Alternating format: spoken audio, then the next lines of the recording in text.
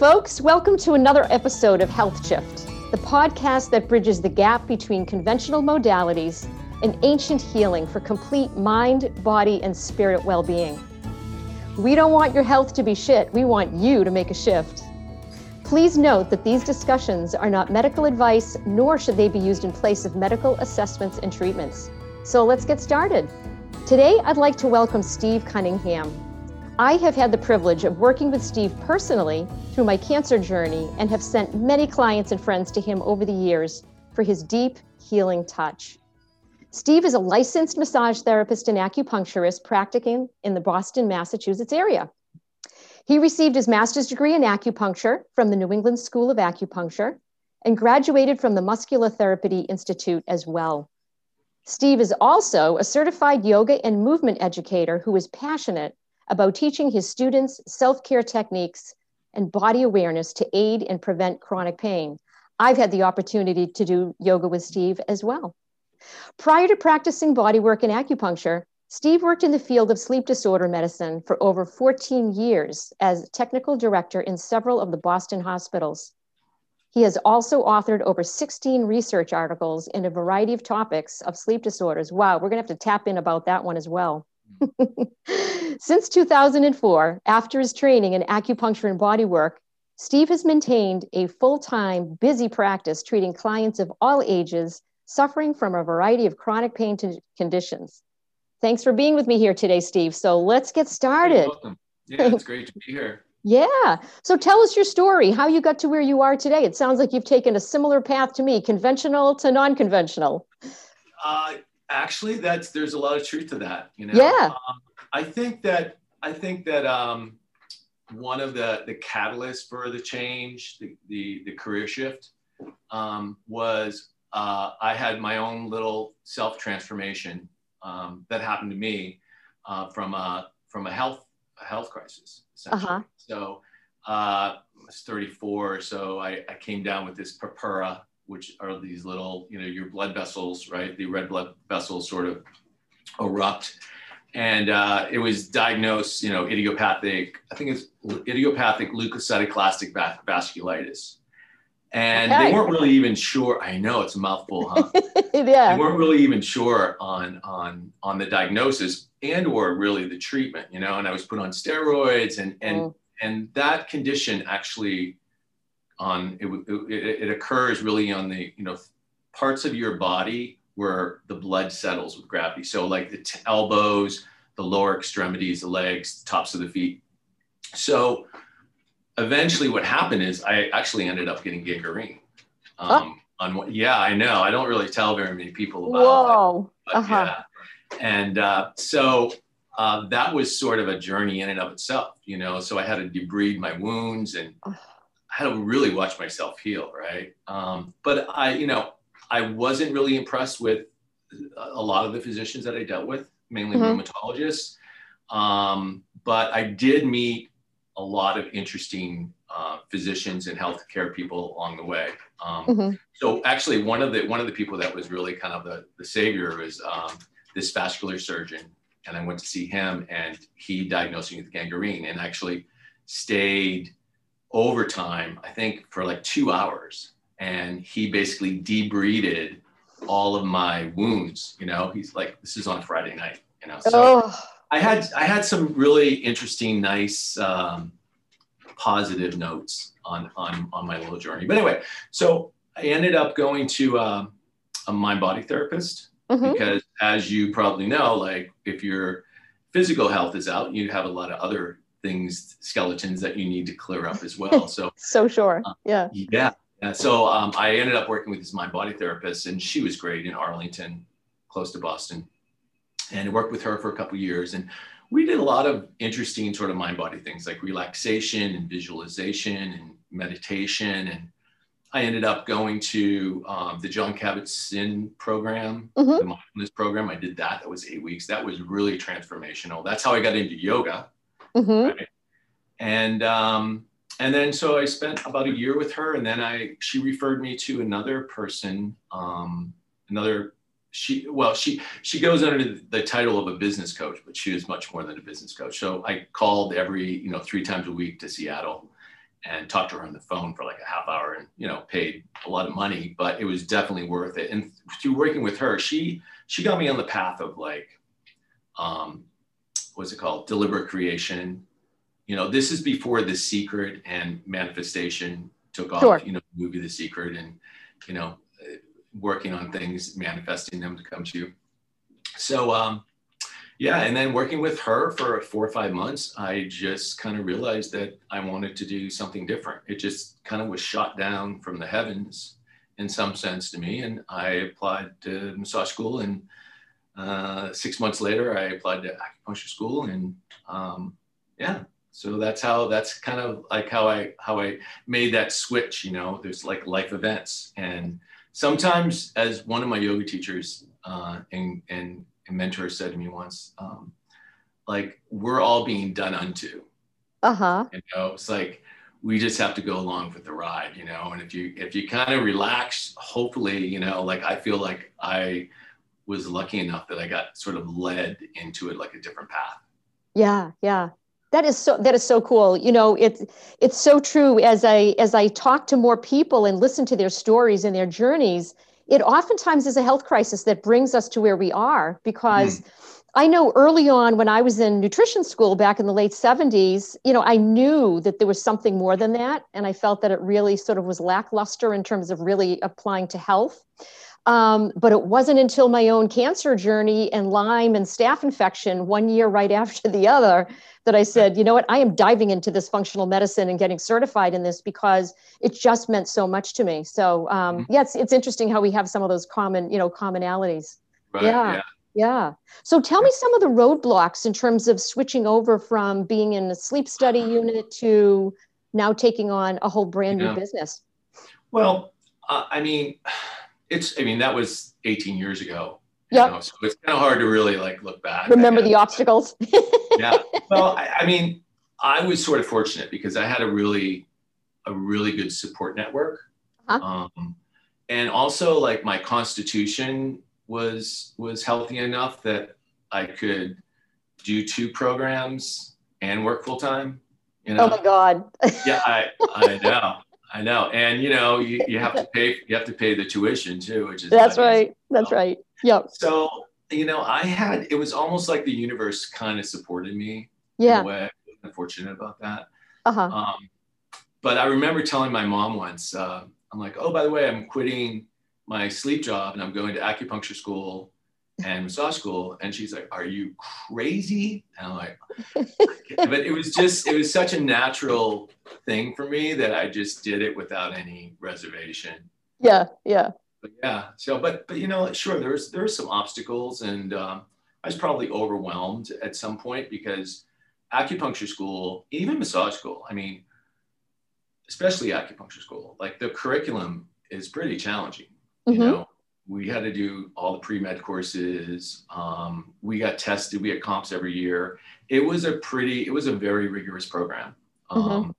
So, you know, I think about when I was in massage school, one of my teachers gave us sort of this really nice gift at the end of the semester. And basically before she gave us the gift, she said, you know, I was in a situation where I didn't think I was going to get out of it. I had so much to do. You know, I think with her thing, it was probably like getting out of debt or some sort of crisis, you know. And she goes, I realized that I can eat the elephant, but I can't eat the elephant at one sitting. I need to do it in different bites along the way.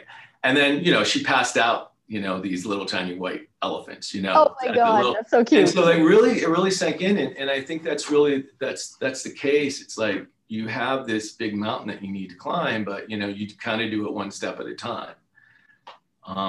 So, you know, I was fortunate enough and I came out the other end and, you know, I was a little tired and fatigued, but had a couple more gray hairs, but it all kind of worked out. Yeah. That's great. That's great. And so tell us a little bit about your clientele. I know I refer a number of people to you that have really chronic complex illness. Yep. But share with us a little bit about, you know, your clientele. Well, the clientele, well, I like to consider myself specializing in chronic pain conditions. Mm-hmm. So that's the first thing. So I like working with individuals who have chronic pain for a long time, and they're kind of at their wit's end. Yep. They don't know what to do. So I like that idea where I need to be creative and do a lot of listening and figure it out. It's like a puzzle, Yeah, So yeah. I really like that a lot. So we have a lot of chronic pain folks, but then with chronic pain, you're also going to get a lot of internal conditions as well. Like obviously high blood pressure, you're going to get depression. You just randomly pick someone, right? They're going to have some mental health. A lot of folks in the general population have these challenges as well. So, but I think more so with folks with chronic pain and, just stressful, stressful life events, those kinds of things. I see the average age of my clients probably, I don't know, 50 to 60. Mm-hmm. And then, I also see kids too. And that's kind of interesting as well. And then I have a couple of elderly people on the other end. Right. So I have a client who's 89 and I have a client who's 90. Yeah, I remember while we were through the whole COVID thing, when we would touch base, you told me that those people were adamant about making sure that they came to you regularly to keep their immune system intact.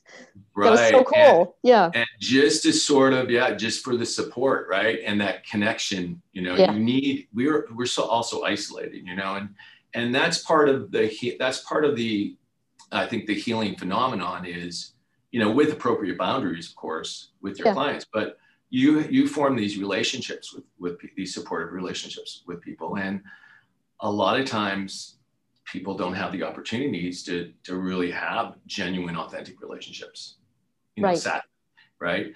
Mm-hmm. And especially now with COVID. So, it's interesting because as you can imagine, you see people on a regular basis and there's this conversation and this dialogue that happens, which I think you can really use that to be to continue this therapeutic effect during the session. It's so true. I mean, in many ways, it's akin to therapy. I mean, even though you're not a therapist, but you're carrying on somewhat of that therapeutic modality because somebody can just let loose. I know there's many times I cried on the table because you're kind of, unlocking the chi, the energy flow and just allowing it to just pour out, which is wonderful. Yeah. Right. Yeah. Wow. So where do you see, and this is an interesting question that I try to ask everyone that I'm interviewing is, where do you see the intersection of conventional medicine and what we call alternative, although this has been around for thousands of years, even before conventional medicine. Where do you see them sort of intersecting and moving forward together in the future? Or do you? I know, well, big sigh. That was a sigh. Look, I think you have to balance it right now, just ethically. I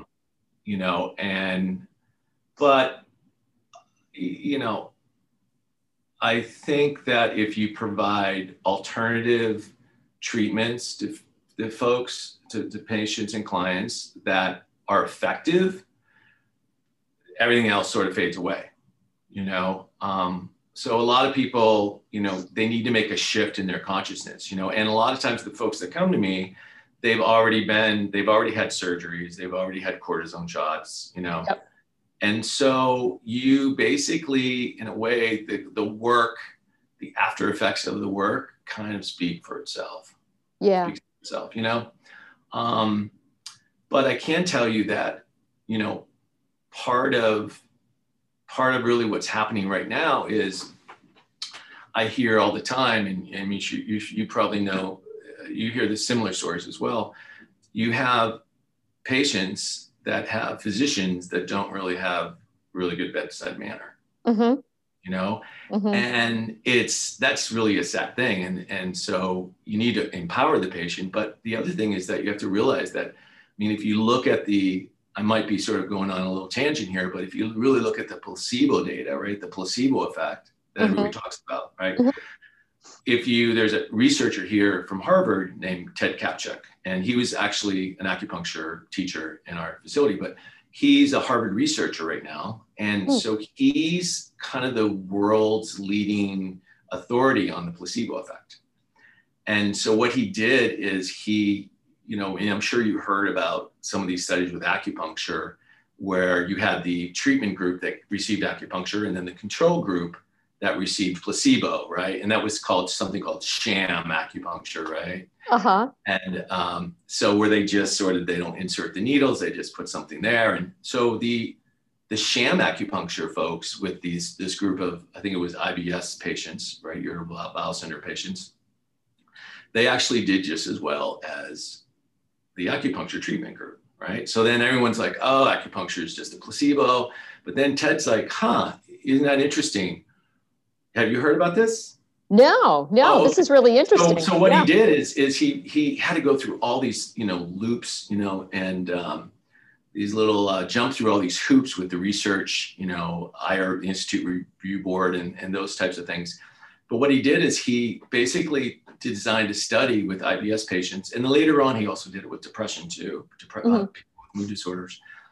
And so what he did is he went in and he had two groups. They were randomized, and he told one group that they were going to receive, he told both groups that they were going to receive a placebo, right?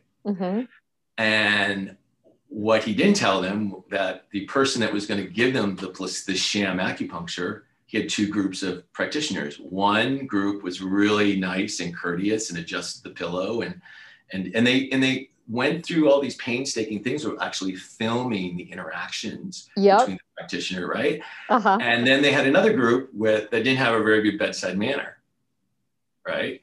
And so then they looked at the results and they're like, this is it, right? So really what the end of the story is, the storyline here is that if you have a really nice practitioner, right, they also contribute to your treatment outcome.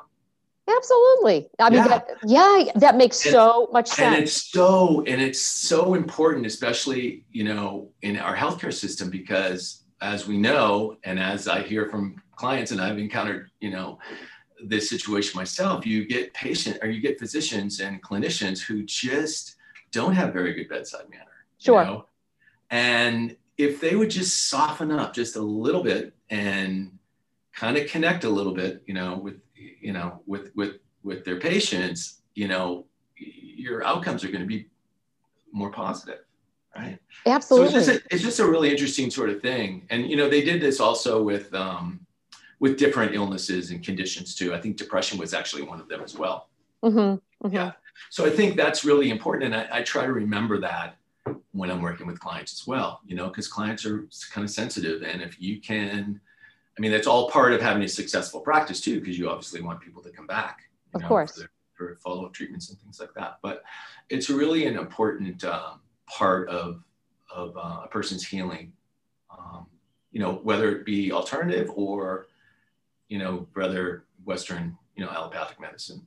Absolutely. Yeah, that relationship is so important. Last week I was binging on a summit. It was the Chi Summit out here in California. I don't know if you've heard of them. But Lynn McTaggart, who I became familiar with a number of years ago, she's done a number of studies on, again, that whole idea of transference of energy. Greg Braden, Bruce Lipton, all these people in terms of quantum science. But, it's that power of our thoughts and what we're promoting to the other person gets absorbed, it gets transferred to that other person. And it's real, It's real true. I know when I started telemedicine, I actually started it before it became a thing, because it was during my own quarantine for cancer.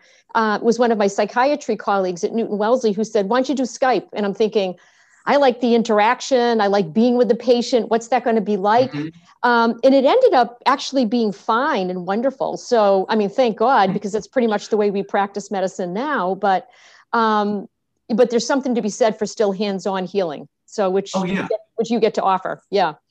And you just reminded me of something. So I would just want to talk a little bit about technology, because you talked about the Zoom, right? The Zoom interactions. So let me see if I can remember this. So basically, I think with Western medicine, what's happening also on the background is the technology is actually not doing us any favors in terms of the healing response. And you know, I think it's sort of masquerading like it's something really good. But if we really look at technology, and we can even go back to the, I forget exactly the guy's name, but he was a French physician and entrepreneur, but I think it was 1819 or 1820, something like that. But he, could be wrong with the date, he basically developed the stethoscope. Uh-huh. Right? Yes. And prior to that, you know, clinicians would have to put their ear on to hear the heart, right? Right. And so from that start of that stethoscope, right? Yeah. That physician-patient relationship keeps distancing. Yeah. Right? Great point. And yeah, and then, you know, we end up getting, you know, even with sleep studies that I did, right? Mm-hmm. So they're called polysomnographic studies, right? So you get the sleep tracing, right? So a lot of times, and this happens with X-rays and CAT scans and blood work, right? So we just look at the technology, right? Gives us the information, but a lot of clinicians lose that connection with the patient. Yeah. You know? Yeah. And so I think we need to really look at that in terms of what we're doing. And, you know, and then we have COVID, right? With all the Zoom medicine as well. So it's just, you know, I just think we need to really look at that. That needs to be part of, if there is a revolution in revitalizing Western medicine and our healthcare system, which we can, you know, be critical about. There's probably some good things about it, but that really needs to be looked at, you know. Yes, I so agree. That patient-physician relationship. Yeah. Wow. Great conversation. So what 3 tips would you give people today moving forward in this confusing healthcare world? Wow. Probably could give us 10, but yeah. Well, if I had time to think about it, maybe.